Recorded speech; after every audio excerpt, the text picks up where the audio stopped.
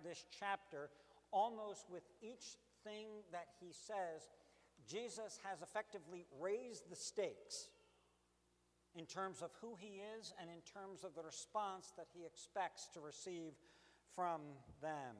He could have avoided that.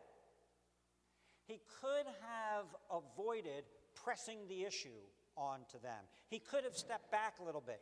He could have allowed the crowds and the various Jewish leaders who were there, who were around him, to stay appreciating the signs that he was doing, listening to the teaching that he was doing, applauding him, giving him accolades for the things that they had seen and for the things that they had heard. It could have continued like that. It could have continued like that, and to all appearances, it could have been a comfortable arrangement. Someone could have come to Jesus and said, hey, don't press this right now. Give people some time to kind of catch up to where you are.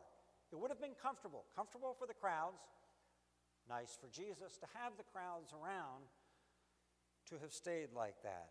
But that obviously is not the case. The problem with that idea is the problem of appearances. Jesus is not content with how things look. Jesus is not content with appearances. From the beginning of this passage, and I told us about it at the very beginning of the passage, from the beginning of the passage, Jesus has been testing hearts, testing everybody's heart who is in shouting distance or in whispering distance. You remember what he said to Philip when the crowds are approaching him at the very beginning of this, verse 5 of chapter 6. He leans over and says to Philip, where are we to buy bread so that these people may eat? This is the first test. This is the first one that's going out. What do you think, Philip? And we read, he said this to test him, for he knew himself what he would do. Jesus knows. He knows what is in the heart of every man and every woman and every child, and it matters. It matters more than outward appearances. I put the verse on the front of the bulletin, one that probably many of us know well. For the Lord sees not as a man sees. For man looks on the outward appearance, but the Lord looks on the heart. The heart matters. For 40 years, the people of Israel were led and were pressed by God in the wilderness to test and to reveal what was in their hearts. Let me see what is inside of you. Jesus compresses that time. It's not 40 years. He compresses the time and he presses the issue to reveal the thoughts and the intentions of the heart and the hearts of the people who are around him. The result of the pressure that Jesus is putting on right here is defection, it is allegiance, and it is the rest of the story. Let's look at the defection initially here. The dictionary says this: defection is abandonment or desertion from allegiance, and clearly in the passage that I just read for us, a defection is at hand. And we're not right now only talking about the crowds or the Jewish leaders. As I read the passage, you may have gotten a little bit confused because who we're talking about here are the disciples.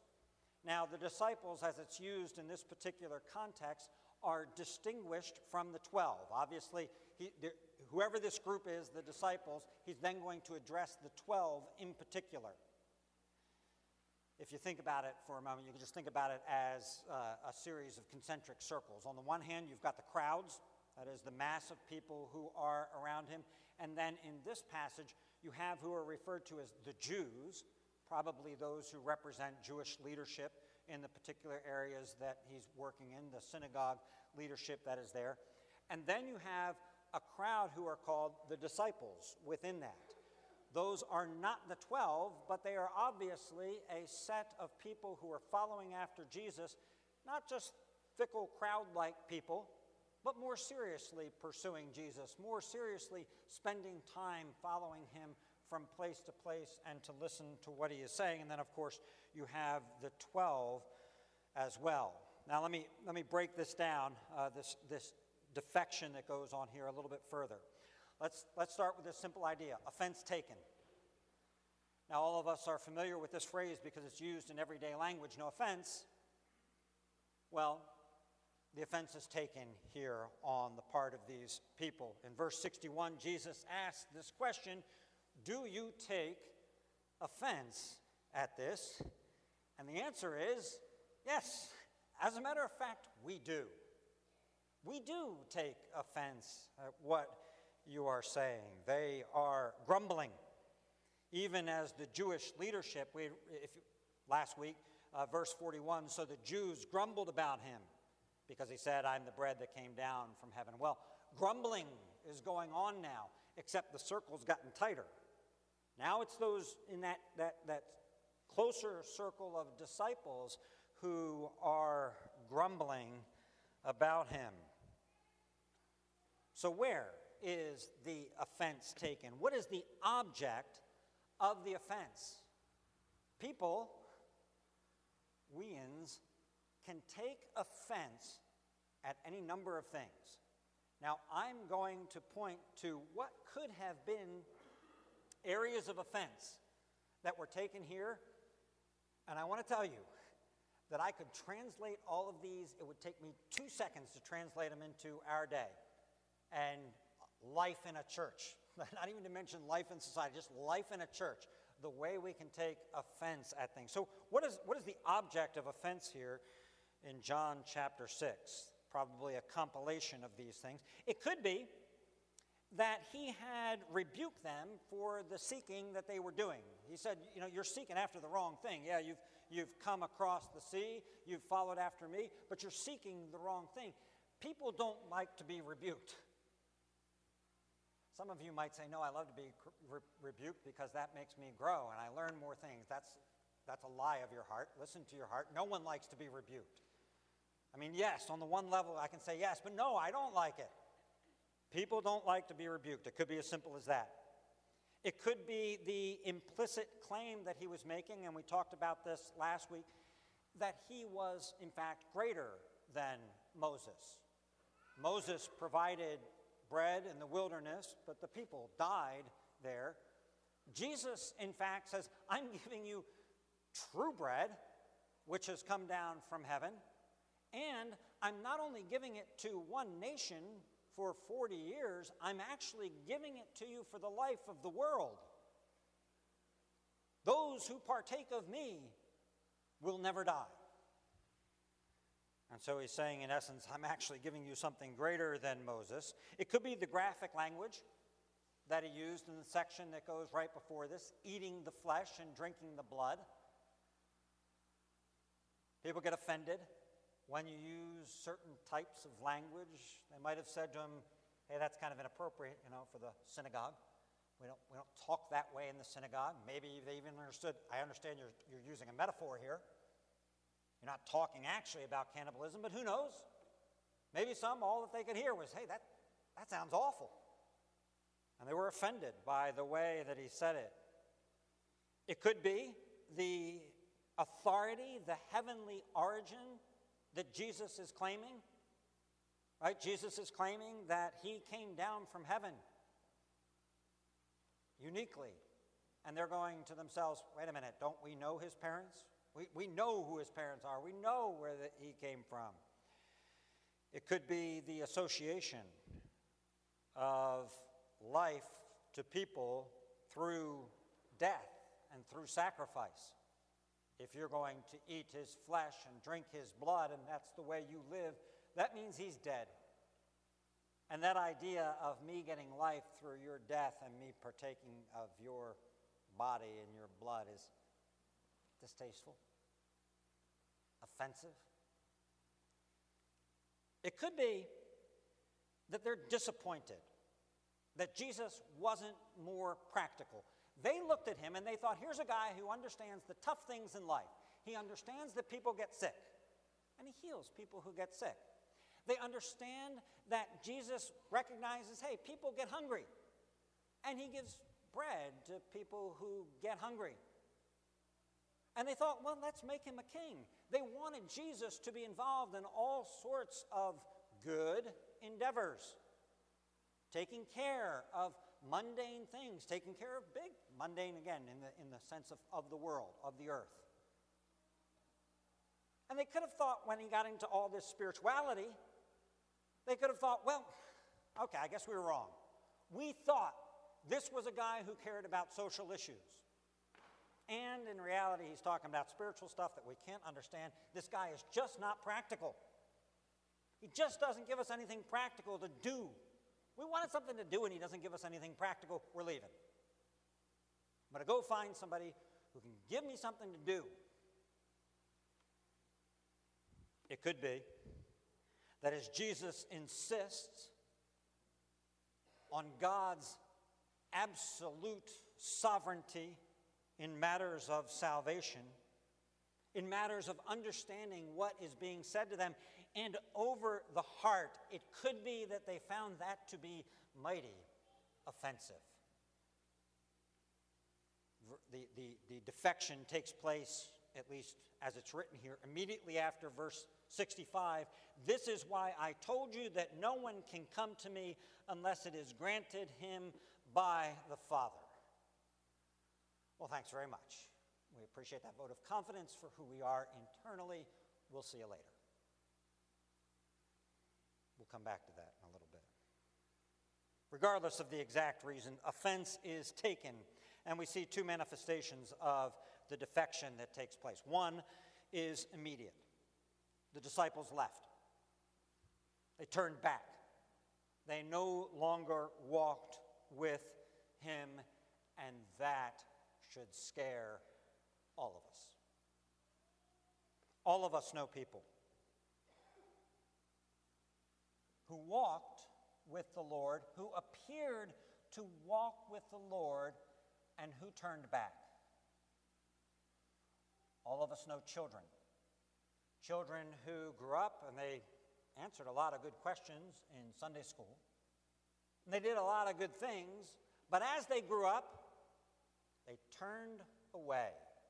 They walked away from the faith. Some of them, that decision was on a dime. Some crisis of faith came up, some challenge to the faith came up, some sin came up, and they turned on a dime and they said, I'm not walking with Christ Christ anymore. I don't believe any of this stuff, and I'm going my own way. For others, it was more pernicious. It was a slow and subtle drift that took place away from the church, away from Bible reading, away from any kind of prayer. And before you know it, you find yourself outside. You find yourself having walked away, turned away from the things of God. The second defection that is described here is, of course, a betrayal of the highest order as Jesus speaks of Judas. And what John and what Jesus want to make clear is, I'm not deceived by the heart of anybody. Even those who are closest to me, they are not pulling the wool over my eyes. I know what's going on inside of their heart. Whether they're part of the inner circle or any of the other circles, I know what's going on inside of their hearts, and I know the betrayer. And so, let me say at this point, be on your guard. Defection is real, and it is possible. You may be visitors here. You may be members here. You may be children of people who have walked in the faith. You may serve on committees. You may be elders, deacons in the church, you may look great to all outward appearances, but the Lord knows the heart. He knows your heart. In the midst of this mass defection, and that's the only way you can understand this is a mass defection, we see a remarkable allegiance take place as well. Jesus turns to the 12 and he says to them, do you want to go away as well? Everybody else is gone. Do you want to go away as well? What do you really want? What's in your heart? What is the desire? Quit with the appearances. I want to know what's in your heart. What do you want? The defectors have acted on their desires. They did exactly what they wanted to do. They turned and they walked away. What do you want? What is in your heart? Darkness is all around at this moment. People aren't streaming up to Zion. They're not streaming up to the church. They're leaving in droves. They're walking away. The game's over. The show is over. And a fisherman pipes up, Lord, to whom shall we go?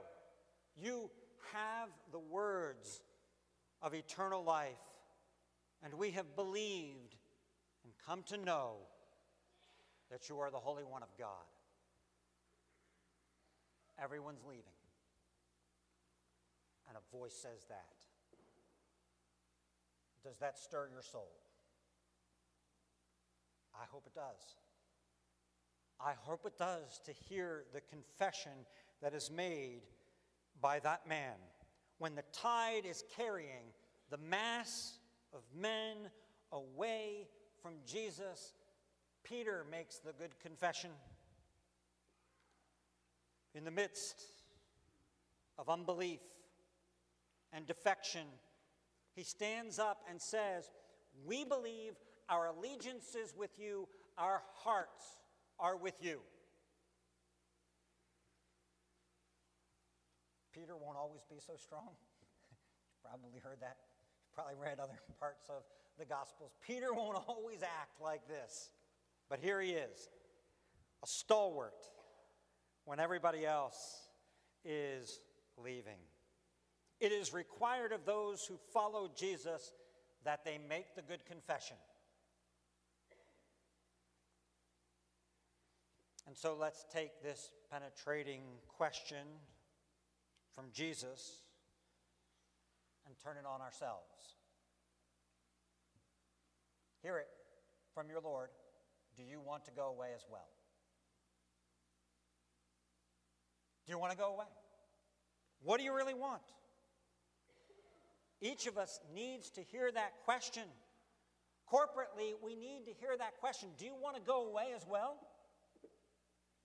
What if half the church got up and left right now? What if 3/4 of the church got up and walked out the door right now?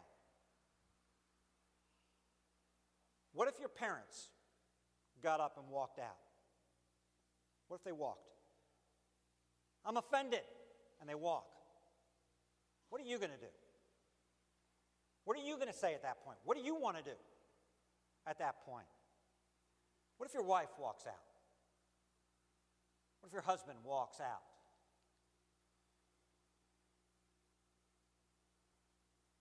Knowing our heart, Jesus presses the question into our hearts. He wants no half-heartedness,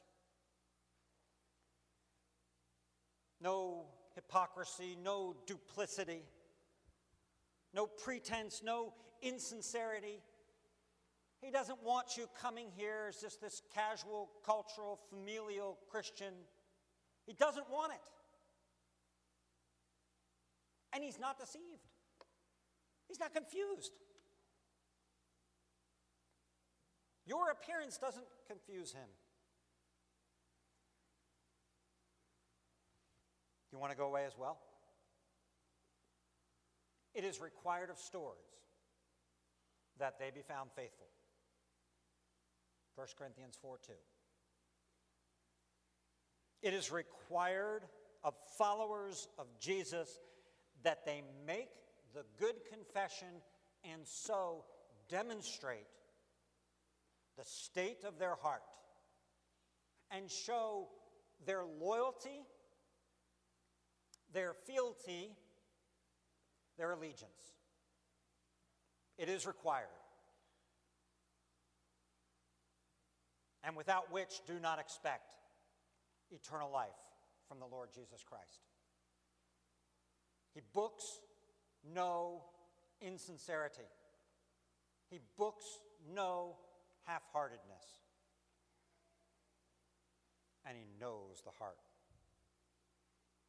So in our story, there are defectors, and there are, we'll call them loyalists. But as we close this section of John, we need to know the rest of the story. Because lest we get ahead of ourselves, I don't know what you said in your mind when I said, what do you want to do? Do you want to leave as well? Do you want to go away as well? I don't know what you said in your heart. I know what Peter said. And unless or lest we kind of pat ourselves on the back for our loyalty, for our good confession, lest we do that, listen to 3 verses. And I'm going to do these 3 verses in reverse order. I'm going to work from the end and work my way back up. Jesus answered them, verse 70. Did I not choose you, the 12? Peter has just made a pretty grand statement. He's just basically said, we choose you. We choose Christ. We choose to follow you. We've believed. We understand. And Jesus puts a little check on Peter and says, excuse me, Peter, did I not choose you? Peter, you know why you made that confession? It's not that your heart is so steadfast. It's not that you're so loyal. It's because I chose you. That's why you made it. Whoops. That kind of, Peter just takes a step back. Right, okay. Sorry about that. You have to make the good confession, and you have to know where the good confession comes from as well. And to make it clear, of course, later in John, it's going to be even clearer from Jesus. John 15, verse 16. You did not choose me, but I chose you and appointed you. Just in case this passage isn't clear enough for you, that one certainly is clear enough to understand what Jesus is saying. I chose you. That is the work of the Son. I chose you. The work of the Father, verse 65, working our way back up through the passage. This is why I told you that no one can come to me unless it is granted him by the Father. Eternal life is granted by the Father, by the will of the Father. We cannot come to him, we cannot make the good confession except from the work of the Father. The work of the Son, I chose you. The work of the Father, to grant them to the Son. And then, of course, verse 63. It is the Spirit who gives life.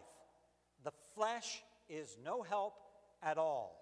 The words that I have spoken to you are spirit and life. Last week we looked particularly, as Jesus focused our attention on the work of the Son and the work of the Father. And now he draws our attention to the work of the Spirit. The Nicene Creed. We believe in the Holy Spirit, the Lord, the giver of life. That's what the Spirit does. He gives life. How do the words of Jesus, the words that he is saying here in John chapter 6, how do those words become to us words of life? Answer from the Shorter Catechism: by the effectual application of it to us by his Spirit. That's how his words become words of life. The Spirit takes them. The giver of life takes the words of Jesus and says, I am using those words as the instrument to convey and create life, new life, spiritual life, eternal life, in those who hear the words. And we're talking about life, and life is nice to talk about, but there is an unsettling assumption that lies right on the ground all around John chapter 6. We touched on it last week. And the unsettling assumption is that we're all going to die. Like the fathers who ate the manna in the wilderness, we're all going to die. And worse even than physical death is the spiritual death which is both now and not yet. There's an element to which we, before we are believing in Christ, are dead spiritually. And there's a worse element to that as well, to experience the final death of body and soul. Jesus is talking in John chapter 6 to dead men walking. Spiritually dead, physically alive, but not for long. Death is all around. Defection is all around. Death hangs in the air. It is all around this passage. And in the midst of it, Jesus is offering to them life. Something utterly different than that which they can otherwise expect. Life. Life through his flesh, which is puzzling, because the second phrase of 63, it is the Spirit who gives life. The flesh is of no help at all. How do we make sense of that? How can the flesh be of no help? Jesus just said, you need to eat of my flesh. Well, it goes back to the question at the very beginning of this. Remember, last sermon, the question that comes up in verse 28 when Jesus has basically rebuked them for seeking the wrong thing, the question that comes from them is, well, what then must we do to do the works of God? Tell us, we'll do it.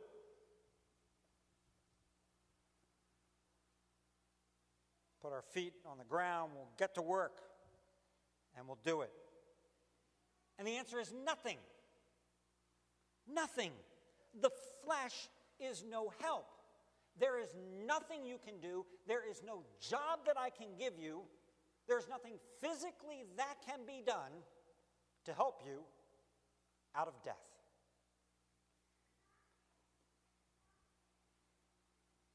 And your spirit is equally impotent. Remember, we made this clear last week. You can't believe. You can't understand. You can't make sense of any of this. You can't even interpret the signs that I'm doing. You can't see beyond the signs to me. Your spirit is impotent. Not only can you not do anything, you can't even do the one thing I require. You can't even believe. You cannot do anything. Jesus strips us naked with his words. He leaves us with nothing. Your flesh and your spirit are dead and they are useless. And the reason I want to say strips us naked is to attach to the verse that I started right before I did the reading. The word of God is sharper than any two-edged sword. The verse after it is, and no creature is hidden from his sight, but all are naked and exposed to the eyes of him to whom we must give account. That is what Jesus has done here. He has stripped it all away. You've got nothing you can do with your flesh. You've got nothing that you can do with your mind. You've got nothing that you can do with your heart. With men, it is impossible. Your flesh is of no value. We're trapped in a body of sin and death. Your flesh is of no value. Your spirit is dead. But, Jesus says, my flesh, what I do, and the Spirit who dwells in me, whom I will send in my name, that can vivify. That can revive your spirit now, and your body I will raise up on the last day. I will take care of you, body and soul. For now, I will renew you spiritually.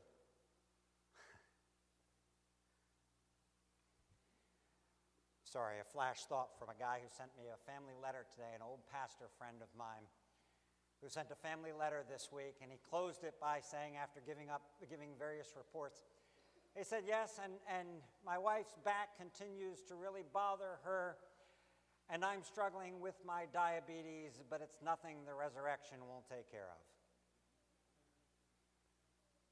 You know that guy? Nothing the resurrection won't take care of. What's wrong with your body? Nothing the resurrection won't take care of. Salvation is of the Lord. Salvation is not of ourselves as much as we might think it is. It is not of ourselves so that no one can boast. Does that offend you? Do you take offense at that? I did. First time I heard that, I didn't get converted at a Presbyterian church. First time I heard that, study of Romans 9, Student Union, University of Maryland. Someone was explaining this. I think I've shared this before. Sorry, it's one of the pinnacle moments in my life. I got to share it. Pounded the table right in the middle of the Student Union, said, if that's who God is, I don't want any part of him. You mean I'm not in charge? I'm not in charge of my destiny? If that's who he is, I'm out of here. I got up. I walked away. I did what the disciples did. I was in a defection mode. I don't want any part of him.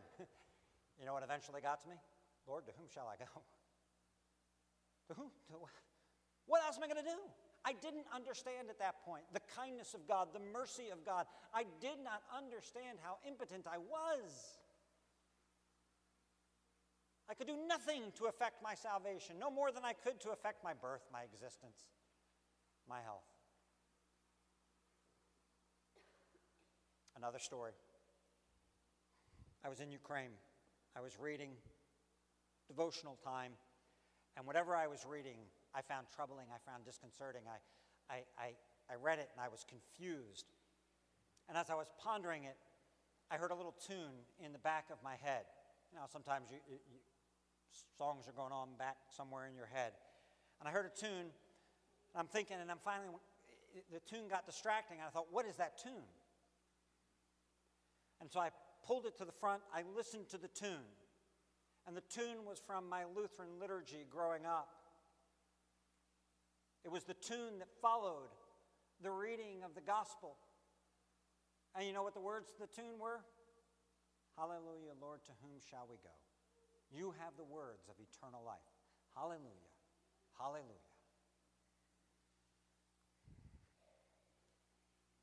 The press from Jesus is on.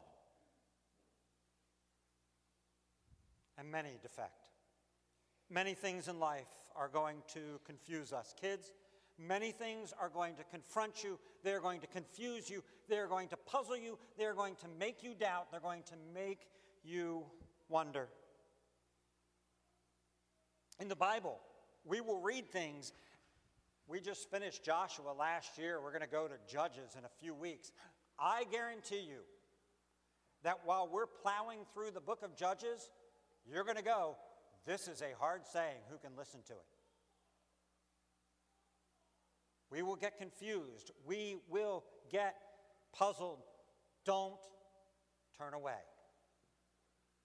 Don't turn back. Don't spend your life laboring after the things that perish. Prioritize your pursuit of the imperishable, of the love of God that is in Christ Jesus, from which we cannot be separated. Because who can lay a charge against Jesus. Seek the Lord while he may be found, and you will find that you were sought. You were bought. You were loved by the Father and his Son and the Holy Spirit, unto the praise of the glory of his grace. Great God in heaven above,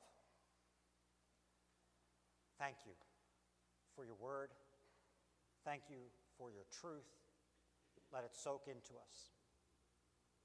We long for union with you, conformity of our mind to yours, our hearts to be like yours, our lives to be like yours. Work it in us deeply. For the sake of Jesus Christ our Lord, in whose name we pray. Amen.